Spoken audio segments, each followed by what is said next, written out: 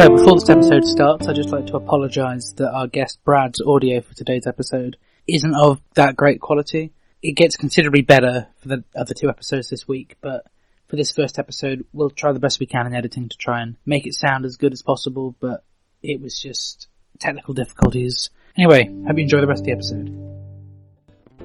Hello, this is 2 Minutes About Time with Luke Allen and Robert E.G. Black, the podcast that takes a look at the film About Time 2 minutes at a time.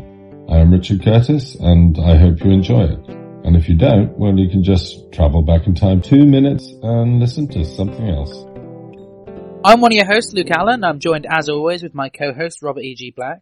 Hello, hello. And our special guest for this week, Brad Mendenhall.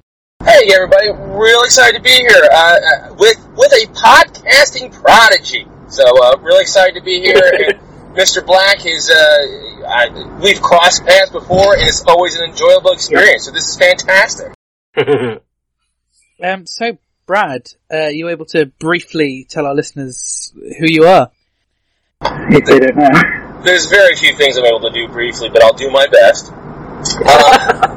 I am the host and co-founder of the Cosmic Geppetto Podcast, a pop culture show where we talk about things that we love, books, movies, music, comics, what have you. And I've been very blessed. As we're recording this, we've recorded our 200th episode. It's going to be released relatively soon, so we've been doing it for a while. Now, to minute people, that doesn't seem like a big deal, but we've been doing this crap for like 4 years, so really excited. Luke and Mr. Black have both been guests and both contributed. We get cool people like that all the time, so that's who I am. And there's a lot more production value to Cosmic Geppetto than there is to this, so it's definitely worth listening. And I'm genuinely always surprised whenever I listen. It's like, wow, like the level of effort that goes into the show. Not that we don't put effort into ours, but yeah, the effort's different because you guys are putting out so many episodes so quickly, and I've been part of some Minute by Minutes, and it's about getting that content out there because there's few things more frustrating than a Minute by Minute podcast where you're supposed to come out 3 days a week or 5 days a week, however you want to set it up, and it doesn't come out. It's like, oh well, they rely so heavily on having that momentum. I host one of those right now. It's annoying. Because I'm the reason it's behind. Whereas with this, I think I'm pretty certain we're just going to slide through, no disturbances. Yeah, so far this one's worked out. We haven't missed a recording. We've got everything all set up, and I've got episodes edited right up until the 27th of July. Wow. That is really impressive. I've done 3 Minute by Minutes. And the first one, I was able to get that out interrupted, but we had a really long time in between recording and releasing. To the point, it was done in 2016. It was about Army of Darkness, and we had so much of a lead time that when we started recording, the American elections were like still in the debate stage, and we were joking about, who knows, maybe when this comes out, Donald Trump will be president, and the world went different than we thought it was going to. So we recorded pre-Trump and released post-Trump. So, I'll leave it to your listeners to decide how they feel about that. Yeah, I mean, I'm even wondering with the number of conversations we've had on the show about, like, lockdown and all of that stuff, like, goodness knows what it'll be like to the latter part of this show. Like, this episode will be, November, December time? So, hang on, I can actually check.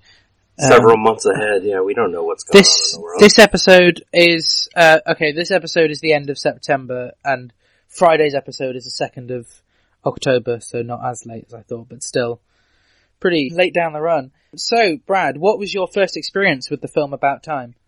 It was, it came out in 2013. It was one of those that I saw, I want to say on Blu-ray. I like Richard Curtis a lot because he does, and this especially, About Time was especially interesting because he's a guy who does small movies. He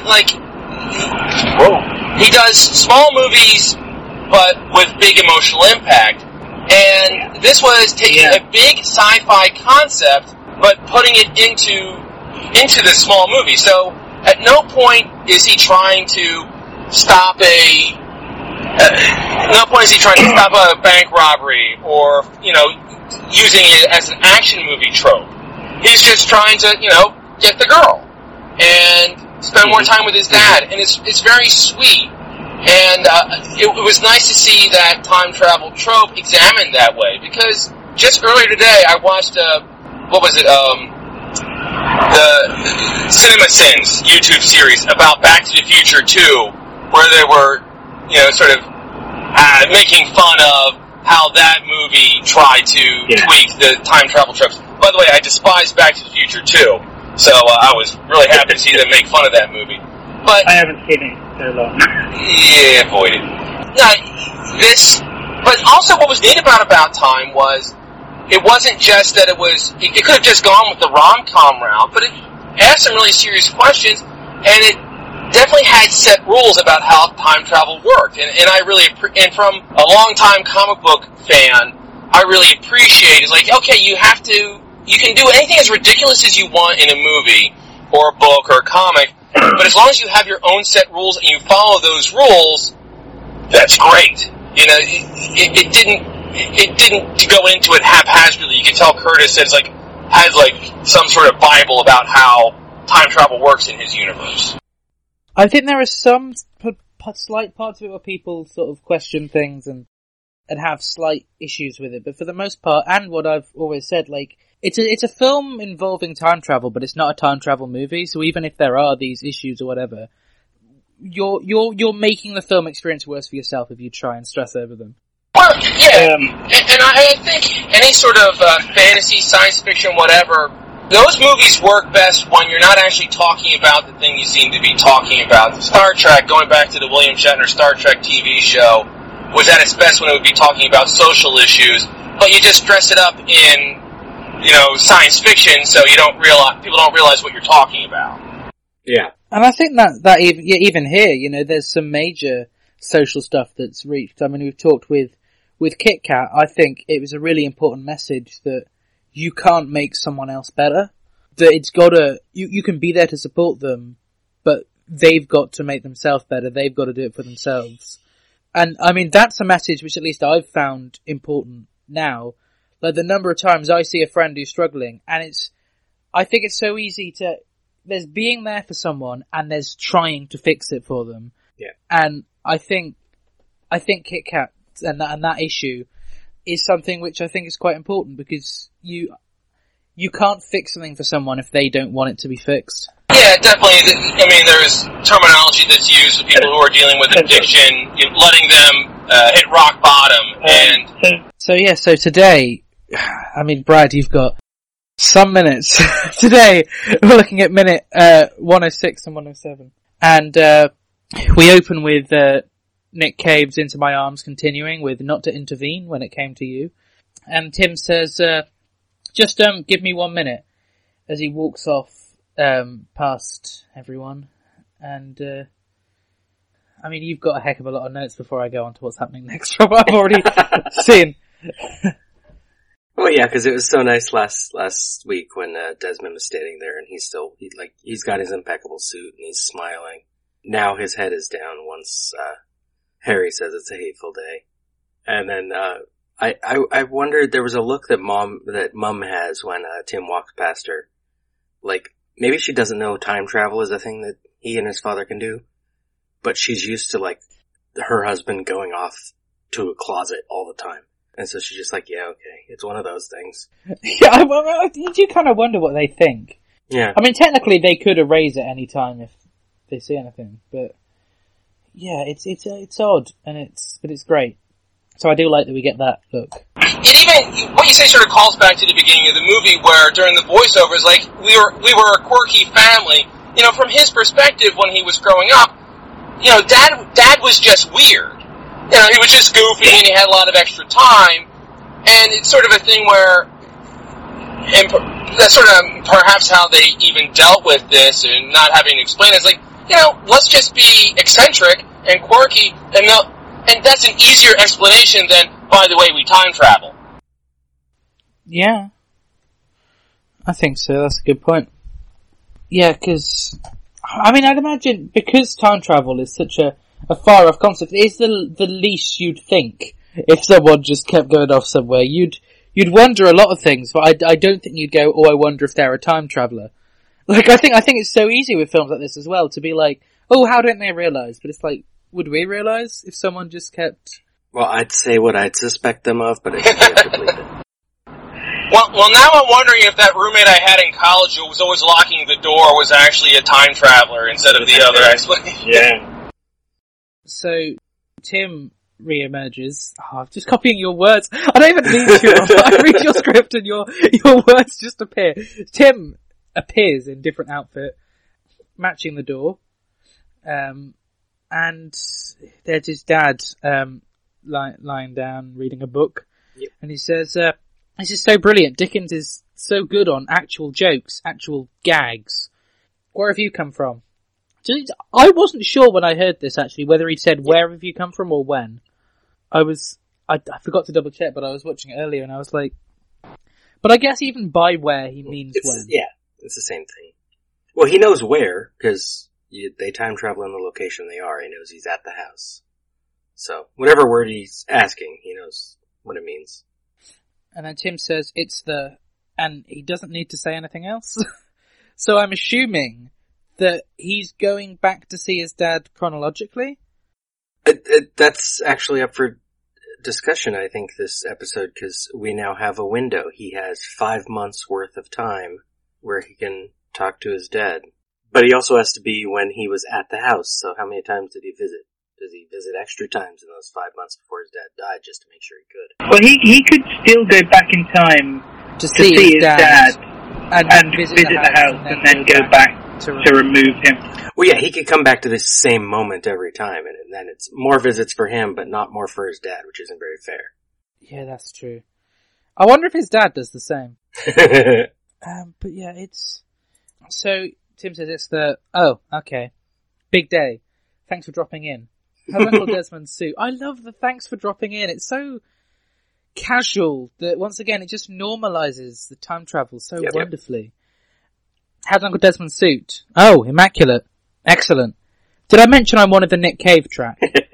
Which, apparently they had to record 3 takes of this scene. I can't remember what the other band... There was one other artist, and I forgot to write down what the other artist was. So no matter what song they had, they were going to have him mention it? That's good. Yeah, and then there was one where they just did... Where he just said, did I mention I wanted the track?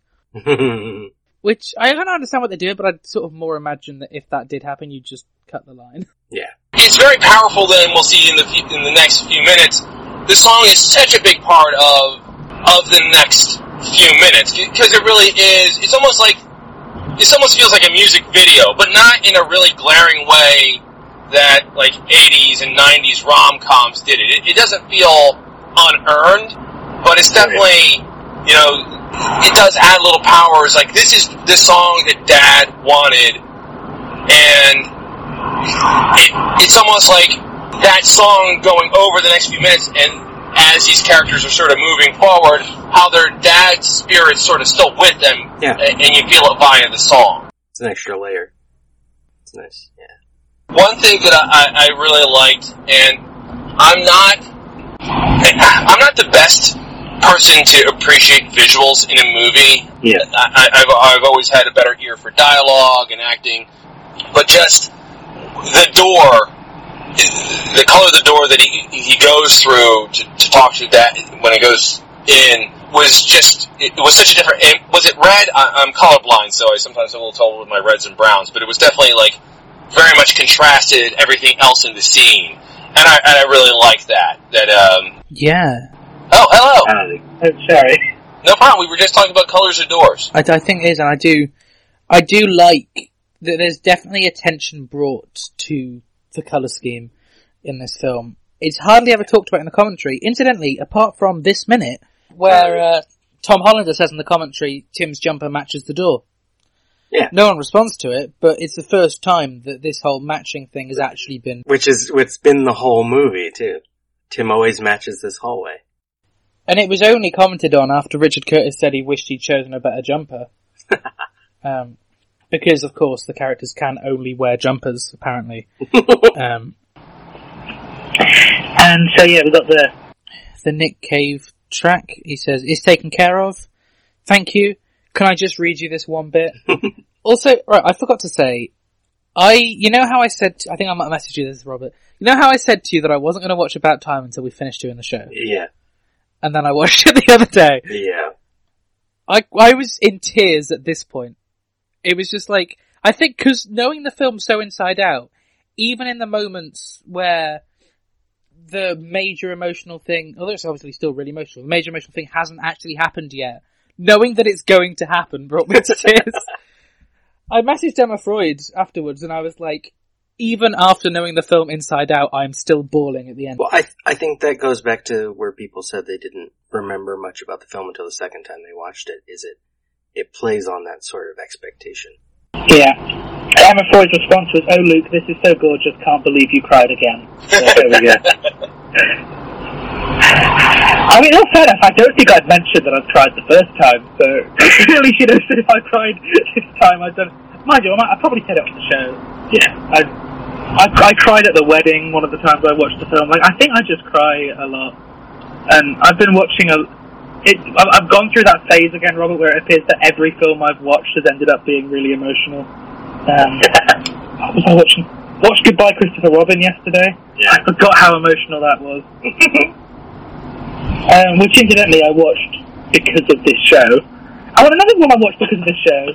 On Monday, don't know why I did this, I was feeling kind of down, and I was like, I should watch a film. Logically, The Notebook. Oh, okay. I knew it was sad. I knew it was sad, but I knew I hadn't seen it. And just a number of times we mentioned it, I thought, I keep hearing it's sad, I don't know why, I should probably watch it first before someone eventually mentions it. So now I know, and it's just, at the start I thought it was really cliched, and then it just became really sweet. So I mean, have we got stuff to say on 106 before we go into 107? Or? Well, it's nice that the dad he's very relaxed on the couch, and then when he says, "Can I read you this?" he smiles, he sits up so that there's room for Tim. I did notice that today, actually, how I think it's even before he says yes, isn't it? He says, "Can I read you this one bit?" and he sits up. Yeah, before Tim properly responds. Mm-hmm. Well, Tim can't exactly say, "I ain't got any time." Like, it's... Right. He's just gonna... I was just so glad that I had a Bill Nighy scene, because he is an amazing actor who's done a lot of crap. He's one of those actors where, especially the point where he is in his life, he's not going to be necessarily the lead, and he's not going to be playing Iron Man, or, be a lead in a blockbuster. So he ends up playing a lot of bad guys, and brings a lot to it, because I remember when I first probably the first time I really saw him in a movie was Underworld. Oh, wow. And Underworld was not a good movie, but he was so good in it, and lifted that movie up like 2 notches from where it should have been, because it was really crap. But he was such a great bad guy, with so much charisma and presence, and it's nice to see him not playing basically a supervillain or a Bond villain or anything like that. It's like, no, he's a really charismatic actor, and let him play, an interesting father figure, and he wasn't boring, he wasn't, he wasn't a disapproving dad or anything. No, he's a good father who loves his kid, doesn't have the easiest time expressing it always, which is something we'll talk about in our bonus minute later. So it was just really nice to see him.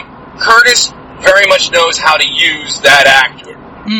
And Bill Nighy actually specifically said for this film, "I'll take the role if I don't have to act." He said, "I just want to be myself." And I think we can definitely see that, especially in this scene. And before I forget, on Mondays, which was started a few weeks ago by one of our guests, we take a look at bad reviews for About Time and look at why people don't like it. So I'm going to look at a few short ones before hopefully finding a longer one, because I like the longer ones. So, 0.5 star. This is 3 buckets of blood away from being a slasher about a time-travelling stalker whose weapon of choice is gaslighting.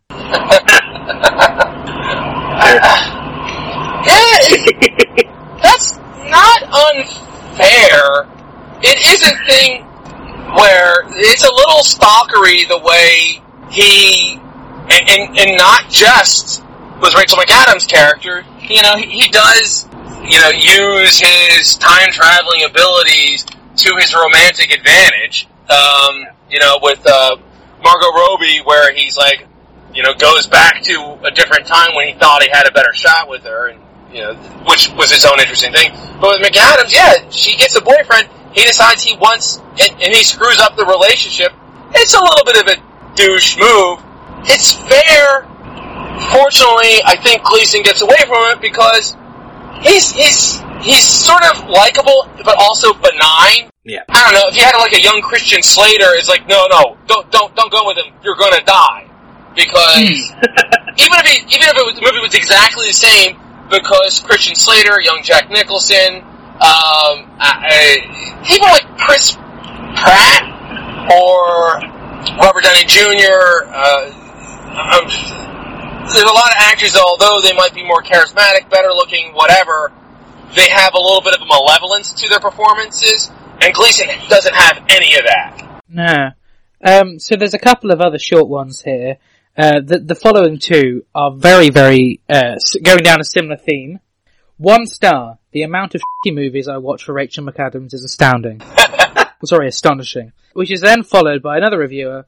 The 1 star is for Margot Robbie. So clearly there's similar themes going along here. I'm trying to find, I like these longer ones, and we're running shorter of longer ones. Well, here we go. I'm not a huge fan of romantic dramas, but Richard Curtis did direct Pirate Radio / The Boat That Rocked and Love Actually, one of the few romantic dramas I do like. It also has Rachel McAdams, Bill Nighy and Margot Robbie. So a few things going for it. Massive spoilers ahead. The movie centres around Tim, who finds out when he's 21 the men in his family can go back in time to any point in their past. His dad, played by Bill Nighy, tells him the butterfly effect hasn't affected him, so he shouldn't expect that to be an issue down the road. Unfortunately, the one thing About Time accomplished was to create a desire to watch Love Actually again. Watch it to see if the characters are as insufferable as Gleason is here. I think Curtis certainly must have benefited from the multiple story structure. Tim starts the movie not wanting to find love. No, he specifically states he wants a girlfriend, nothing of love. It's not until he approaches Charlotte, played by Margot Robbie, that the word love even comes up. And she's the one who mentions it. That's a really good point, actually. We haven't discussed this, have we? No. I think they're missing the arc of the character. Yeah, he starts out wanting a girlfriend, so they present Margot Robbie just as one of the most beautiful creatures on the planet, and he wants her to be his girlfriend, and then all of a sudden you have McAdams, a beautiful woman who they do their best to frump up a little bit, and then he realizes, like, oh, I don't want a girlfriend, I want to, because he finds love, he finds this person who isn't, who's more than just, it'd be nice to have a girlfriend, it's fun to have someone on your arm, it's fun to have sex, blah, blah, blah. It's like, oh, he's actually in love. It's one of those things where I think their complaint misses the point of the character. They say, but wait, he can go back in time and manipulate their relationship. But, she still doesn't dig him. Woe is Tim. When he does find someone, he goes back in time to help change his roommate's disastrous play performance. But it's at this time he met Mary, Rachel McAdams, so he now has to stalk her to win her over. Much to his chagrin, she's bowed up now, let him figure out how they got together so he can go in front of that guy, because she's not meant to have happiness if it's not with him. Speaking of which, at no point does does Tim offer any consideration towards Mary. The few times it looks like he might be, it's just so he can save face. He even tries to get with Charlotte again, who's suddenly interested in him because he's wearing a suit, whilst being caught up in a steamy relationship with Mary. It's okay though, ever a gentleman, he stops at Charlotte's door and decides to run back to Mary and propose. The very night he went out with someone else. Once again, we have discussed this. Throughout the runtime, he gets to make decisions on their wedding while she sheds an article of clothing for each decision he makes. Not that it matters, because he still goes back in time to change those decisions. At one point, it looks like Tim is actually going to show some concern towards another human. He takes his sister, played by Lydia Wilson, back in time with him on the night she met her abusive boyfriend. A noble gesture for sure, but when he comes back to find his offspring isn't what he remembered, he says F that and sends her back to the school of hard knocks. It's seldom. I think the issue with this is it's not lying, but I still love the film because of all this. Like, it's just, yeah, I can understand this point of view. I'm intrigued to find out what Richard and Emma think of this new segment on our show. Just what they always wanted. Yeah, this is what they're after since we started. It's seldom that we get to know any relevant facts about Mary. She's merely there to satisfy Tim. The one time the character is offered an emotionally resonating moment, it's undercut by Tim's own miserable moment. True. She's about to meet a big client, she's an editor, about their manuscript, but Tim left their daughter downstairs, alone, Father of the Year. When their daughter gets into Mary's office, she tears that manuscript to shreds. She puts it through the shredder too, Father of the Year indeed.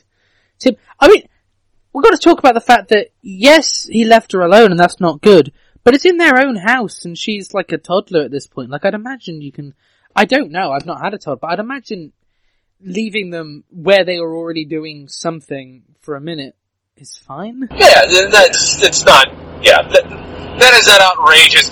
Every parent has some wall that's been drawn on, some dog that's been shaved, some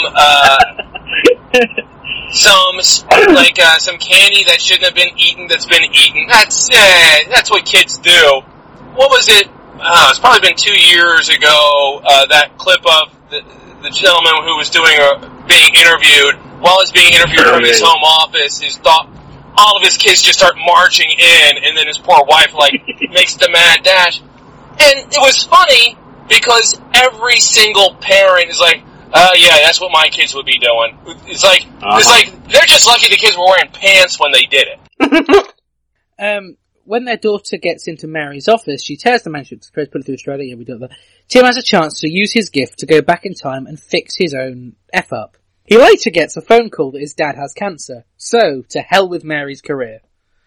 I honestly thought... That moment is one I wonder about, because the movie makes no attempt to say he fixed that. And he could have still. Yeah, I mean, in my mind, I guess he's kind of distracted by the phone call.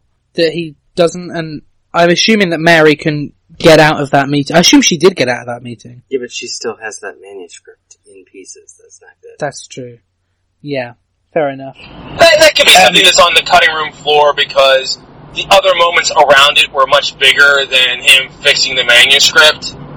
But yeah, I would have no problem believing that afterwards he's like, oh yeah, I better fix that, and goes back and fixes it. Well, if you do, as this reviewer is, look at the movie from Mary's perspective, it is a little troubling, though, that, the movie puts his problem immediately above hers at the same time, which it makes for a great scene, as we talked about a few weeks ago, with Kate, and with all the tension of the phone ringing, and Mary won't let him out of the room, and it makes for a very tense thing. But also, he's a time traveler. He can still fix it. He can fix it later.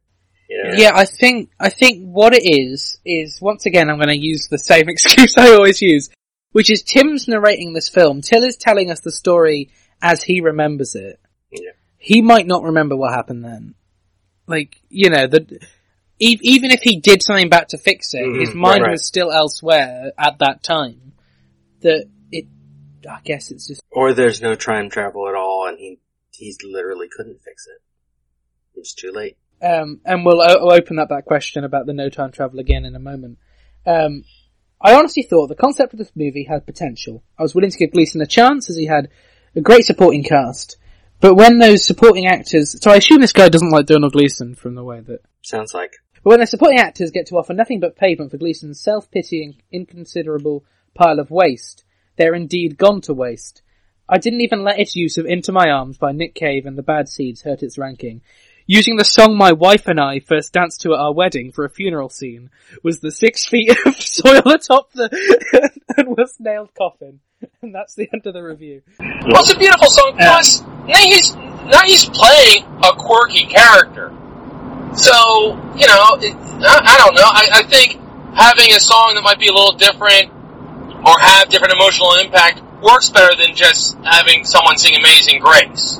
Yeah. I think it's a good song for a funeral.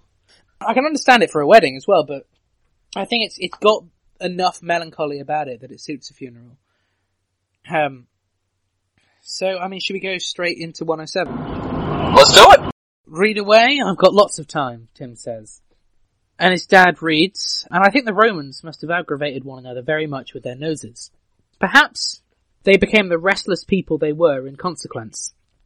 Anyhow, Mr. Wopsle's Roman nose so aggravated me, and then that fades out back into my arms. And apparently, the line in the script when they said about Dickens having jokes, Richard Curtis then kind of regretted after they had to spend so long trying to find a Dickens joke. But yeah, it's good. And the weird thing is, I haven't read Great Expectations, but and I don't think just for this film, that part feels familiar. I don't know what it is. I don't know, maybe it's just because I've seen this film so many times. Probably, but yeah. I always feel like I've actually read that. But I've only read Oliver and Christmas Carol. What was the last time you read Christmas Carol? I had to study it for GCSE, so I last read it not long before this all finished. Just not long before lockdown, because I was going to sit an exam on A Christmas Carol, which would have been weird. I find that interesting because Christmas Carol has there's so much cultural osmosis because there's been so many versions of it. Blackadder is the best one. And, and you wonder, it's one of those that everyone should probably go back and read the original because so many of listen, by the time you get to Mickey Mouse's Christmas Carol, which, we had Scrooge McDuck and that's fine and all that, but there might be something lost in the translation from the original version. I think so. There's some great stuff in the original version that we don't get much of. Yeah, reading it, I mean, I hated it towards the end because exams and studying it over and over again is annoying. But it's a beautiful piece of text and it's really funny in some places. I mean, like, one of my favorite, it's literally the whole opening about Marley being dead and the whole exchange. It's almost like the Monty Python Dead Parrot sketch, really. In the different ways he tries to describe that he's dead, and then it's like, oh, we have to mention it, because if you didn't know that Hamlet's dad was dead, it wouldn't have made Hamlet so impressive. Obviously that's not the exact wording, but yeah, I think Christmas Carol is great, and it made me want to read more Dickens, but also there's a load of other books I want to read, and I just don't read them. So, yeah. It's not made me want to read instead of watching films, but it's made me want to read Dickens instead of other books. And yeah, I think Dickens was great. We've talked quite a bit about Dickens on the show before, haven't we? It's come up, yeah. I was just looking at this page in Great Expectations and finding it interesting that the paragraph right before this line almost connects to the film, like thematically, because it's his sister talking. She says, trouble, echo my sister, trouble, and then entered on a fearful catalogue of the illnesses I had been guilty of and all the acts of sleeplessness I had committed, all the high places I had tumbled from and all the low places I had tumbled into, and all the injuries I had done myself and all the times she had wished me in my grave and I continuously refused to go there. So you're actually reading out of, you found the part of the book that this is in? Yeah. Did that take much work, or? Nah, it's just Google. That's easy with old books. Yeah, and you got your own copy you're reading from? No, it's on I think I might have a copy of the book somewhere still, but no, it's the internet. I wanted to read Great Expectations for ages. I don't actually remember, and we won't talk about it too much because I realise it could be quite boring. I don't remember much of what it's about, but I know that I liked the film when I was little. And I'm pretty sure my uncle was named after a character from it. There's someone called Pip, right? Yeah. Yeah, that's my uncle. Well. Well. Well, no, that's not my uncle in the book. Great Expectations about Luke's uncle. Got it. So, Nick Cave sings, into my arms, O Lord, into my arms, O Lord, into my arms, O Lord, into my arms, O Lord, while we are at the driveway, and Robert does the visuals so he can talk about all of that. Well, they walk out, Mum and Harry walk out together, Mum stops, and Jay and Kit Kat come out, and Mum hugs Kit Kat.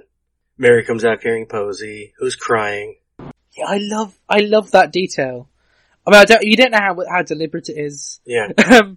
But I think I love the fact that Posey was crying. That made me cry more. Yeah. And Kit Kat's upset, and everyone's just, all the performances here that are so in the background, but all present enough. the unnamed Jeff baby, is just like, he doesn't care, because he's a baby. The song actually skips a verse, by the way. Notice that. I normally notice that a lot with songs. What I did notice is that this feels like a different, I think it probably happens quite a lot with films, that the mix in the music is slightly different. Yeah. Because the number of times I listened to the soundtrack when I rewatched the film the other day, like, some of the versions of the song are just different. And I couldn't tell whether it was a different mix or a different recording. But yeah, that was... But I hadn't even noticed that we skipped a verse. So do we skip the I Don't Believe in the Existence of Angels? Yeah. That's one of my favourite verses, not gonna lie, but hey ho. There's 3 verses, I know, but I like that verse. It's a good verse. But yeah. And then we get, so you get the line from the song, But I Believe in Love, and then you got Desmond at the car doors, Kit Kat gets in, and someone, I'm not sure who, because you can't see the car, starts the car already, just like Mom did last time. Like, these people are impatient when they're driving places, which amuses me. And then Tim gets into his car, still holding Jeff, which is not safe. Yeah, it's another thing every parent's done, is like, we're just driving 20 yards and I'm gonna have the kid in my lap. But well, they're driving on a 1-lane road. It's not like there's gonna be much happening. And when they do start driving at the end of this minute, they're at Portlow again, which is where they were driving, or when they were walking during the storm. So, a funeral procession is happening in the same place the wedding procession happened. A little bit of symmetry there. Mm-hmm. Yeah. And that's all I got for 107. So, Brad, where can our listeners find you on social media? You can find the Cosmic Geppetto Podcast on Twitter at Cosmic G Pod. We're on Facebook, the Cosmic Geppetto Listeners page. And we recommend the Cosmic Geppetto Podcast be found on all your favorite podcatchers. We ask that you check us out. We have a lot of fun. As I said last time, both Luke and Mr. Black have been kind enough to join the fun, and we have a great time. So ask that everyone do that. And I assume, definitely by the time this episode's out, the one I recorded with you last week will be out there as well. So if the listeners enjoyed when I was on this show, when I've been talking constantly about age ratings and annoying Robert about it, there's another one for the drinking game, Robert. Oh, age rating stuff, yeah. Yeah, I was on Cosmic Geppetto to talk about age ratings. It was an hour-long conversations. We are both fascinated by how that works. Robert, where can our listeners find you on social media? Robert E.G. Black on social media, or lemmingdrops.com for links to all of my podcasts and whatnot. And the listeners can find me on Twitter at llama_bottle0, Instagram at the Ginger Luke, Facebook at Luke Allen Film. All podcasts, newspaper articles, radio appearances, short films, anything I'm remotely involved in is probably at lukeallen.co.uk. And this show's on Facebook, Twitter and Instagram at 2 Minutes About Time. We're on IMDb at 2 Minutes About Time. And they can join our Facebook group, The Cupboard, to discuss all things to do with About Time and any tangents we have on here. Tend to end each episode with an interesting way of saying goodbye. Robert, you already know what I was about to say after that, I assume, which is that I forgot to Google it. Of course. I think I should just leave it open on my laptop by this point. Brad, actually, do you know of any interesting ways to say goodbye? All I'm coming up with is I really love the show The Good Place. So I know one of the running jokes is how Ted Danson's character just always want to say goodbye by saying, smell you later. The 2 Minutes About Time theme is performed by Ethan O'Mahony and is a cover of the About Time theme, originally composed by Nick Laird-Close. 2 Minutes About Time is a production of Lemming Drop Studios in association with Bottle O Productions.